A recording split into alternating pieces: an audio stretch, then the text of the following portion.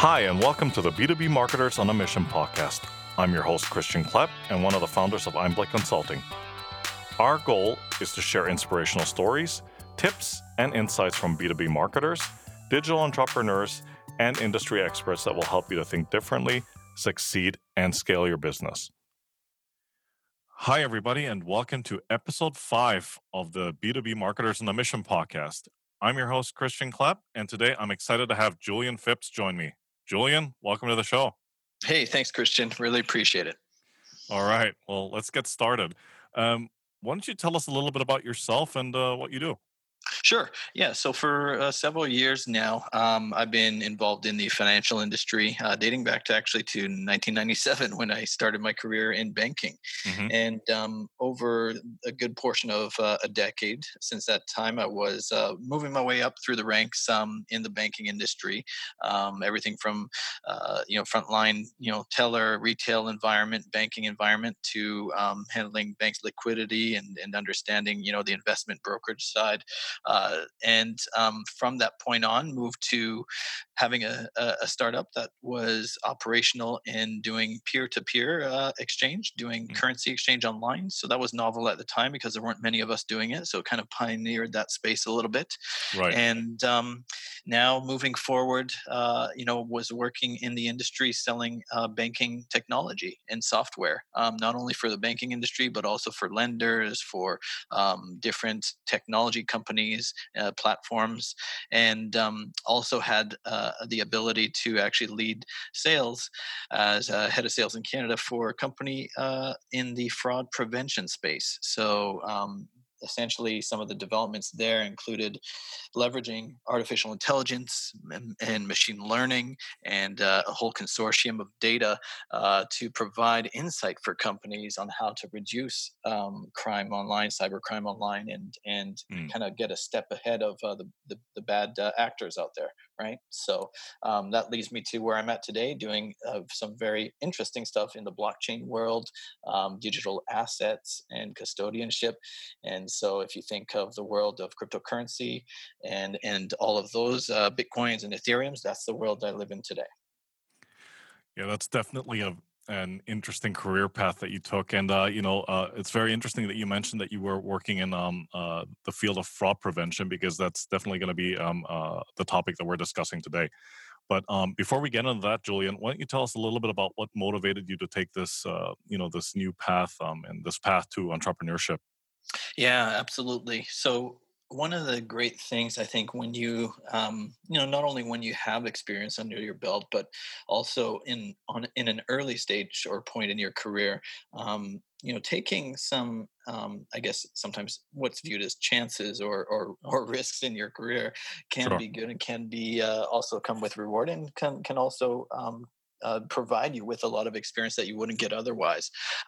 So for me, it was an opportunity to look at how I could leverage a lot of my experience throughout the years, apply that to a young startup company that doesn't always have all of the funding in place, but you are at an incredible point in the journey that allows you to have so many touch points and be involved in not only the day-to-day operations.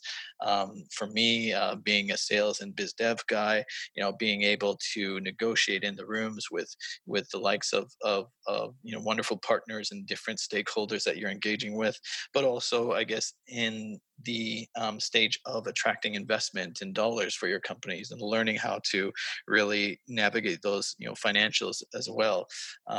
That's something that you wouldn't necessarily always get exposure to unless you are very highly skilled or trained in those areas. So yeah, those are some of the things that attract me to the ability to consider entrepreneurial roles. Fantastic. And, you've undoubtedly over the years, acquired a certain set of skills which are going to serve you well on this new path, and, coupled with a bit of a risk-taking attitude. Yes, absolutely. Yeah, I feel like Liam Neeson. I have a Yeah. very unique set of skills. So Yeah. that's one of his quotes Yeah. in some of his movies. There. Yeah. Just don't go and kill anybody. That's right. So, I mean, it's almost as if it happened overnight, the global pandemic has dramatically, changed our lives and the way we work, and a lot of people have, switched to working remotely and working from home. Certainly, working online and the advancement of digitalization, is something that people are talking a lot about these days, right? Um, Mhm. some countries have lifted their quarantines, while others, like Canada, for example, we still remain in lockdown mode here. But as if the current crisis wasn't bad enough, then we also have to deal with something which I would say was a result of the ongoing anxiety and fear that people have. And that kind of has opened the door to another threat, which was already happening before the pandemic, and I feel has become even more of a reality right now. And that's cyber attacks. That's right. Yeah, absolutely. Cyber attacks, dating back even to early internet days, have been going on in some form or another in terms of data breaches. And I know, there was a study back in 2013, a very interesting one that Verizon did, and it was reporting that about 71% of data breaches that were conducted, or by bad actors, were actually targeting small businesses with less than 100 employees. And Mm, of those 100 employees, actually, typically they're actually small businesses of 10 or less people. right. So imagine like the impact that can have on those small businesses. Exactly. And yeah, it's interesting you mentioned that because I did a little bit of research myself, and I think it was the Canadian Broadcasting Corporation that highlighted that it's the current health system also in Canada that's come under attack from cyber criminals because they're trying to access patient information and other data that hospitals are storing.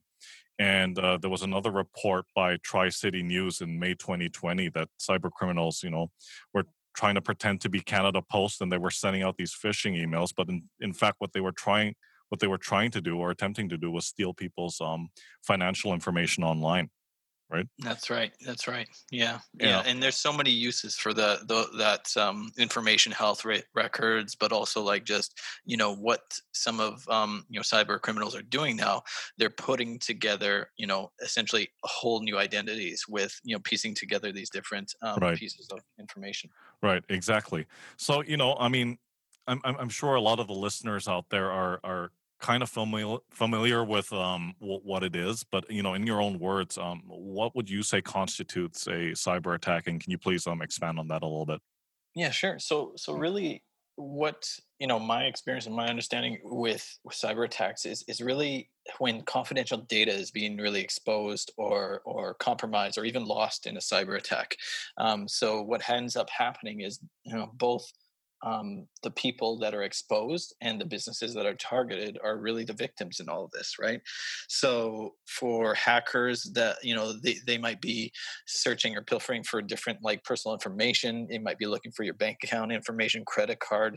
We've all had our Mm, credit card probably compromised once in our lifetime. Our social insurance numbers or social security in the U.S., right? right. So these type of key pieces of personal information, a lot of time, are the targets. With those, you can often conduct financial crimes. Financial, for the hackers, it's really having a financial gain, Mm, or having enough information or data breach that is valuable that they can sell on the dark web.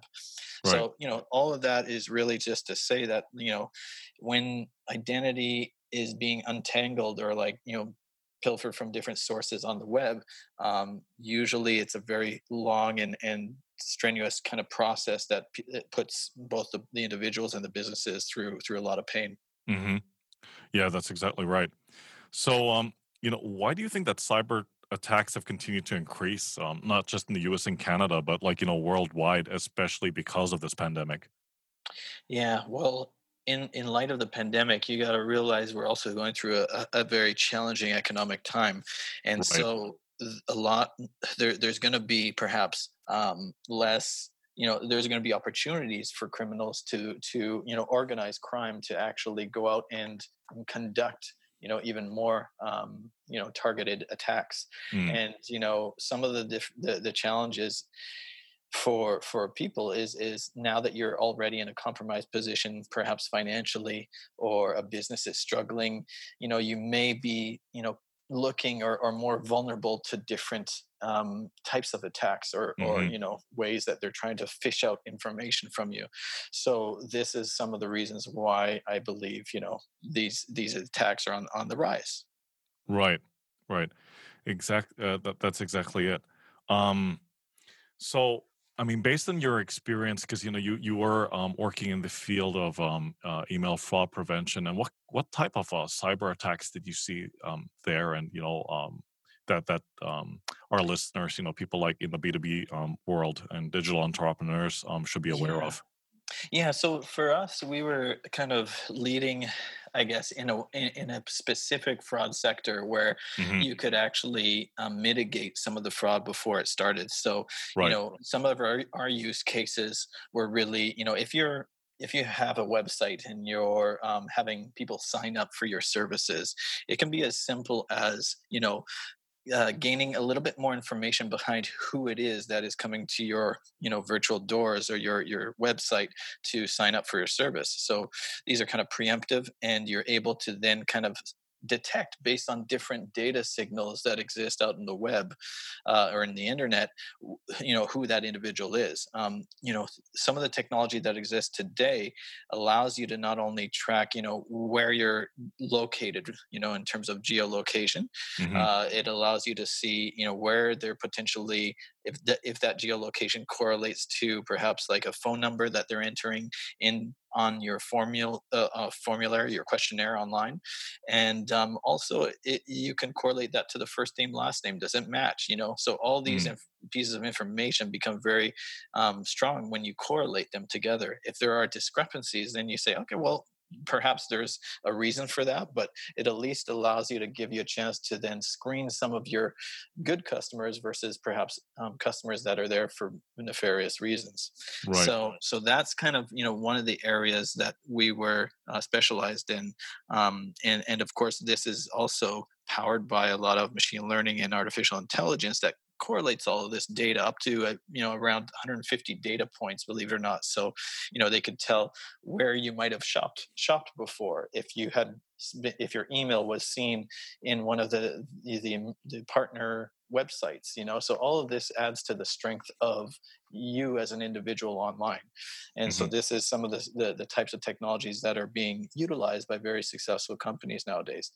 And the good thing about it is it can be used by small, medium-sized businesses as well. Right. Hey, it's Christian Klepp here. We'll get back to the episode in a second, but first, is your brand struggling to cut through the noise? Are you trying to find more effective ways to reach your target audience and boost sales? Are you trying to pivot your business? If so, book a call with Einblick Consulting. Our experienced consultants will work with you to help your B2B business to succeed and scale. Go to www.einblick.co for more information. You brought up some really interesting points, and at least to my knowledge, some of the things that you're referring to, I think that's what constitutes what they call social engineering, isn't it? Like when they collect your data, like for instance your email address and like your behavior online and so forth, and they try to like create this so-called persona of you to understand or to anticipate what your next move is going to be. That's right. Yeah, I mean, it's digital, your digital persona, and Mm, really, cyber criminals on the flip side of that are essentially the ones that are trying to create what are called synthetic IDs. mm, Leveraging a piece of valid ID, but then creating a whole new persona behind that, like you mentioned. And so, these are some of the modern day, I guess, e-commerce challenges, but also, yes.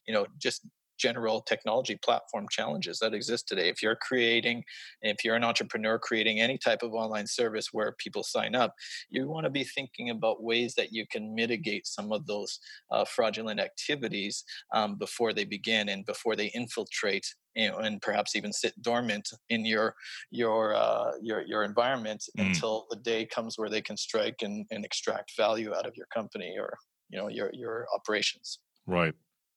So how do you think cyber attacks can impact not just larger B2B organizations but especially smaller businesses who may not have the means or resources to in place to prevent cyber attacks?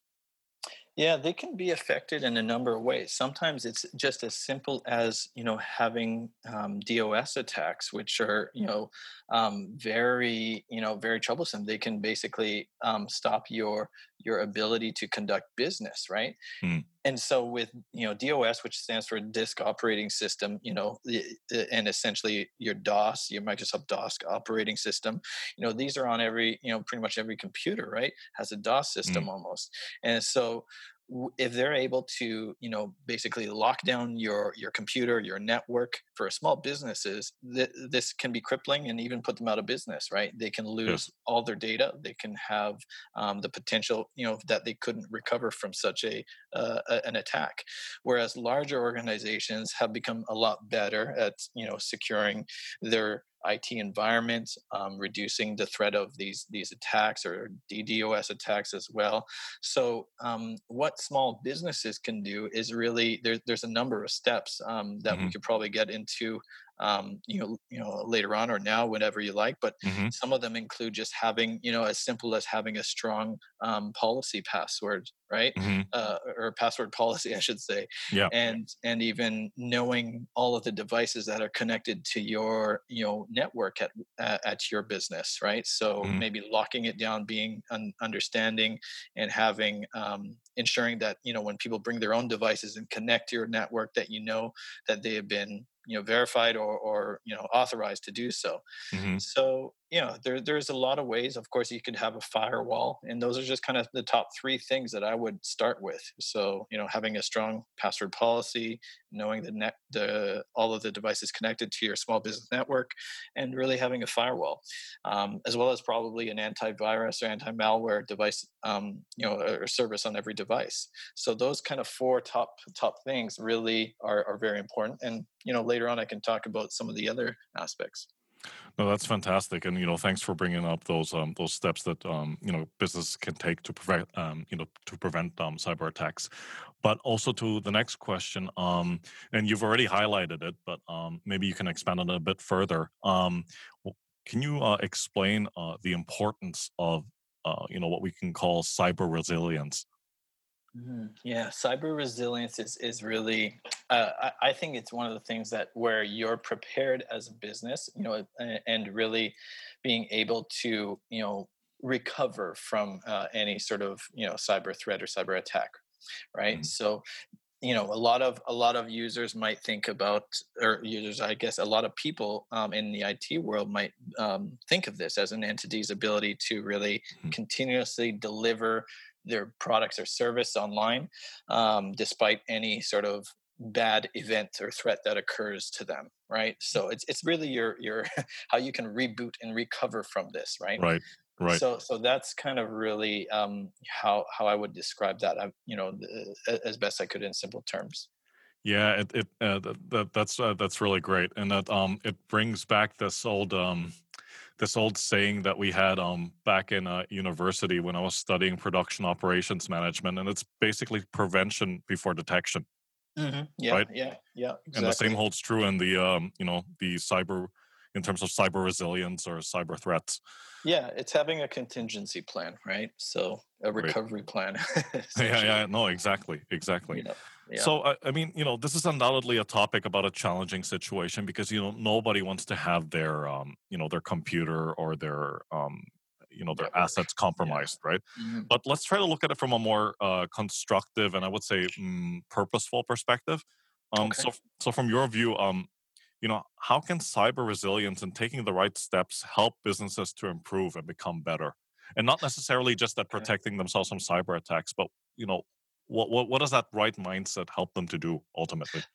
Well, really, it's a few things. One is educating not only themselves as business owners, small business owners, but also in educating their employees. Right, Mm-hmm. having a playbook, internal playbook of what is expected out of employee digital kind of behavior, or like understanding how devices connect, and what devices are authorized, what to click on, what not to, things that are maybe what websites that they need to block from their network in order to remain safe as a business, right? Yeah. So a lot of these are preventative measures, but also educational in the sense that when you're onboarding new employees, you've got a handbook or a training, onboarding book that allows them to have a section on perhaps cyber threats, or what to do and what not to do in terms of online behavior when you're working on the business network. Hmm. So these are very important because as we mentioned before, these attacks on small businesses, on average, you got to look at the cost of what these potential infiltrations affect. They on average will have to spend days recovering and fixing a lot of the damage that's been done. And that could take on average 2 to 3 weeks to perhaps put things back if you don't have a strong IT department that has a, as you said, cyber resilience plan in place. And also the financial impact, right? So a lot of small businesses have said either they're reporting that their data has been taken and basically downloaded from their business. So it might be sensitive personal data that is very impactful not only on them but the reputation of their firm. And it can Right. also be financial in the sense that they've lost revenues, or they've lost actual dollars, right? So Mm. really it comes into a point where you really have to educate, prevent, and really ensure that you have a playbook on this. I think it's smart to focus either your HR and department, and or in collaboration with your IT department if you have one, to have something in place in terms of making sure that it's known throughout the organization. Those are some really great insights, Julian. Thanks for that. I think it's also important to point out, and I think it's going back to some of the things that you've discussed over these past couple of minutes. It's also important for companies or organizations, regardless of their size, to get their team or their people to understand how the cyber resilience aspect, how that how that plays a central role, or how it plays an important role in the overall ecosystem of the company, and to get them to see where that all fits in, right? That's absolutely true. Yeah, yeah, Yeah. and one of the things here too is that while a lot of what we're talking about today is cyber attacks that happen to the business, we just touched on the education portion in Mm. terms of ensuring all your employees and or stakeholders internally are up to date on what to do and what not to do. It's also sometimes human behavior, right? So Yeah. understand, if you can train the human behavior, and also like your employees to know what is sensitive information and how sensitive information is being handled. A lot of times you or I could be going out somewhere and shopping, and they might ask for some of your own personal information, and you Mm. as a consumer also have sometimes the right to, or do have the right, whether or not you want to divulge some of that information. So because once it gets into somebody's hands, you've given them a certain authorization to do what they are going to do with that information, but you have to know what is going to happen to that, right? So where is it Yeah. being stored? Who is going to access it? I often find myself saying, okay, well, who are the people in the business that have access to your personal information? Mm. No, that's exactly right, and and it's really important to know that. Um, no, this is fantastic, Julian. So, did you Of have course. any other advice, or thoughts that you'd like to leave the listeners with, or any other recommendations in terms of steps that they can take to protect Yeah. themselves from cyber attacks? Yeah, well, we mentioned at the top of the segment. I mean, having a strong password policy, Yeah. really knowing the devices that are connected to your network, especially if they're bringing their other devices as well. Ensuring you have a firewall and antivirus. What I would add to that really is also ensuring that, you know, if you do have sensitive information in your business and you're handling that, have also a policy where you're often perhaps, you know, or every so often checking and auditing some of that, you know, information that's being stored. Is it being Mm. done correctly according to your internal policy? Are you handling it, you know, with kid gloves, making sure everything is in place properly? Educating the employees is definitely another one. But also for some of the more sophisticated, perhaps online services, and you don't even need to be that sophisticated, you can enable and use two-factor authentication, which is Hmm. not foolproof either, but it is a lot harder to, you know, infiltrate two-factor authentication, Yes. because these, again, for those that don't know, are basically the ability to send a random kind of like pin-generated number through an app or through your phone, and then you enter that as you sign in as a secondary method of verifying who you are, right? Hmm. So that's a nice thing to use that will help deter different small business attacks. And also really the use of cloud services, because, you Hmm. know, cloud services are generally, you know, I mean, some of them, you know, you could have information in the cloud, but how risky is it in another individual's or another business's server, right?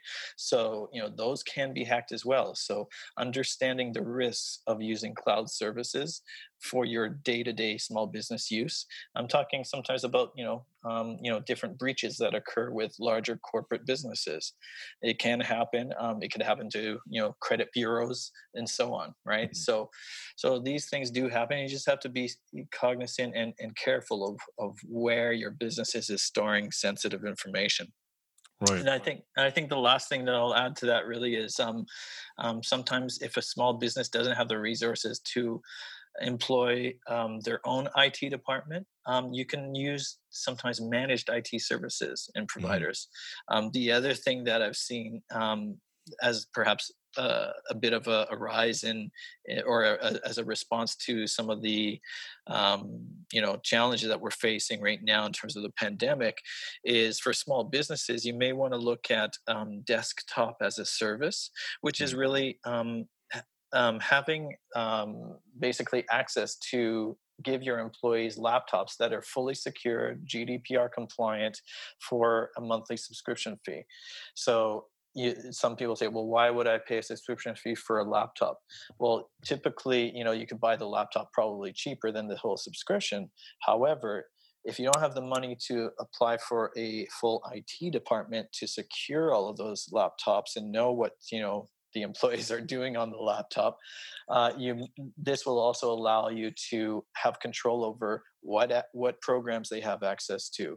Do you have Microsoft on all of your, you know, Office on all of your desktops, you know, and all of the different apps and products that you want to have, like, so Slack, you know, do they have access to this or not? So you can have basically a virtual desktop, secured and GDPR compliant, you know, for a low, you know, monthly subscription fee of, like, you know, anywhere from, you know, perhaps, you know, 80 to $100 a month or something like that. And that might be worth it for Hmm. your business. That way, you know, you're protected. Right. Well, that was really some great advice and tips and recommendations that you gave there. And, this has really been an informative and insightful session. So thank you so much for coming on and sharing. My Um, pleasure. so, what's the best way for people out there to connect with you? Yeah, I would be happy to connect, either by, you know, direct email. You know, we could do that, or Mhm. through business website. So that would be at accelera.com, which is ACCERRLLERRA. So again, ACCELLERRA.com. Great. Julian, thanks so much for your time. I really appreciate it. So, take care, be safe, and I'll talk to you soon. All right. Great. Bye for Thanks now. so much, Christian. Bye. Thank you for joining us on this episode of the B2B Marketers on a Mission podcast. To learn more about what we do here at Einblick, please visit our website at www.einblick.co and be sure to subscribe to the show on iTunes or your favorite podcast player.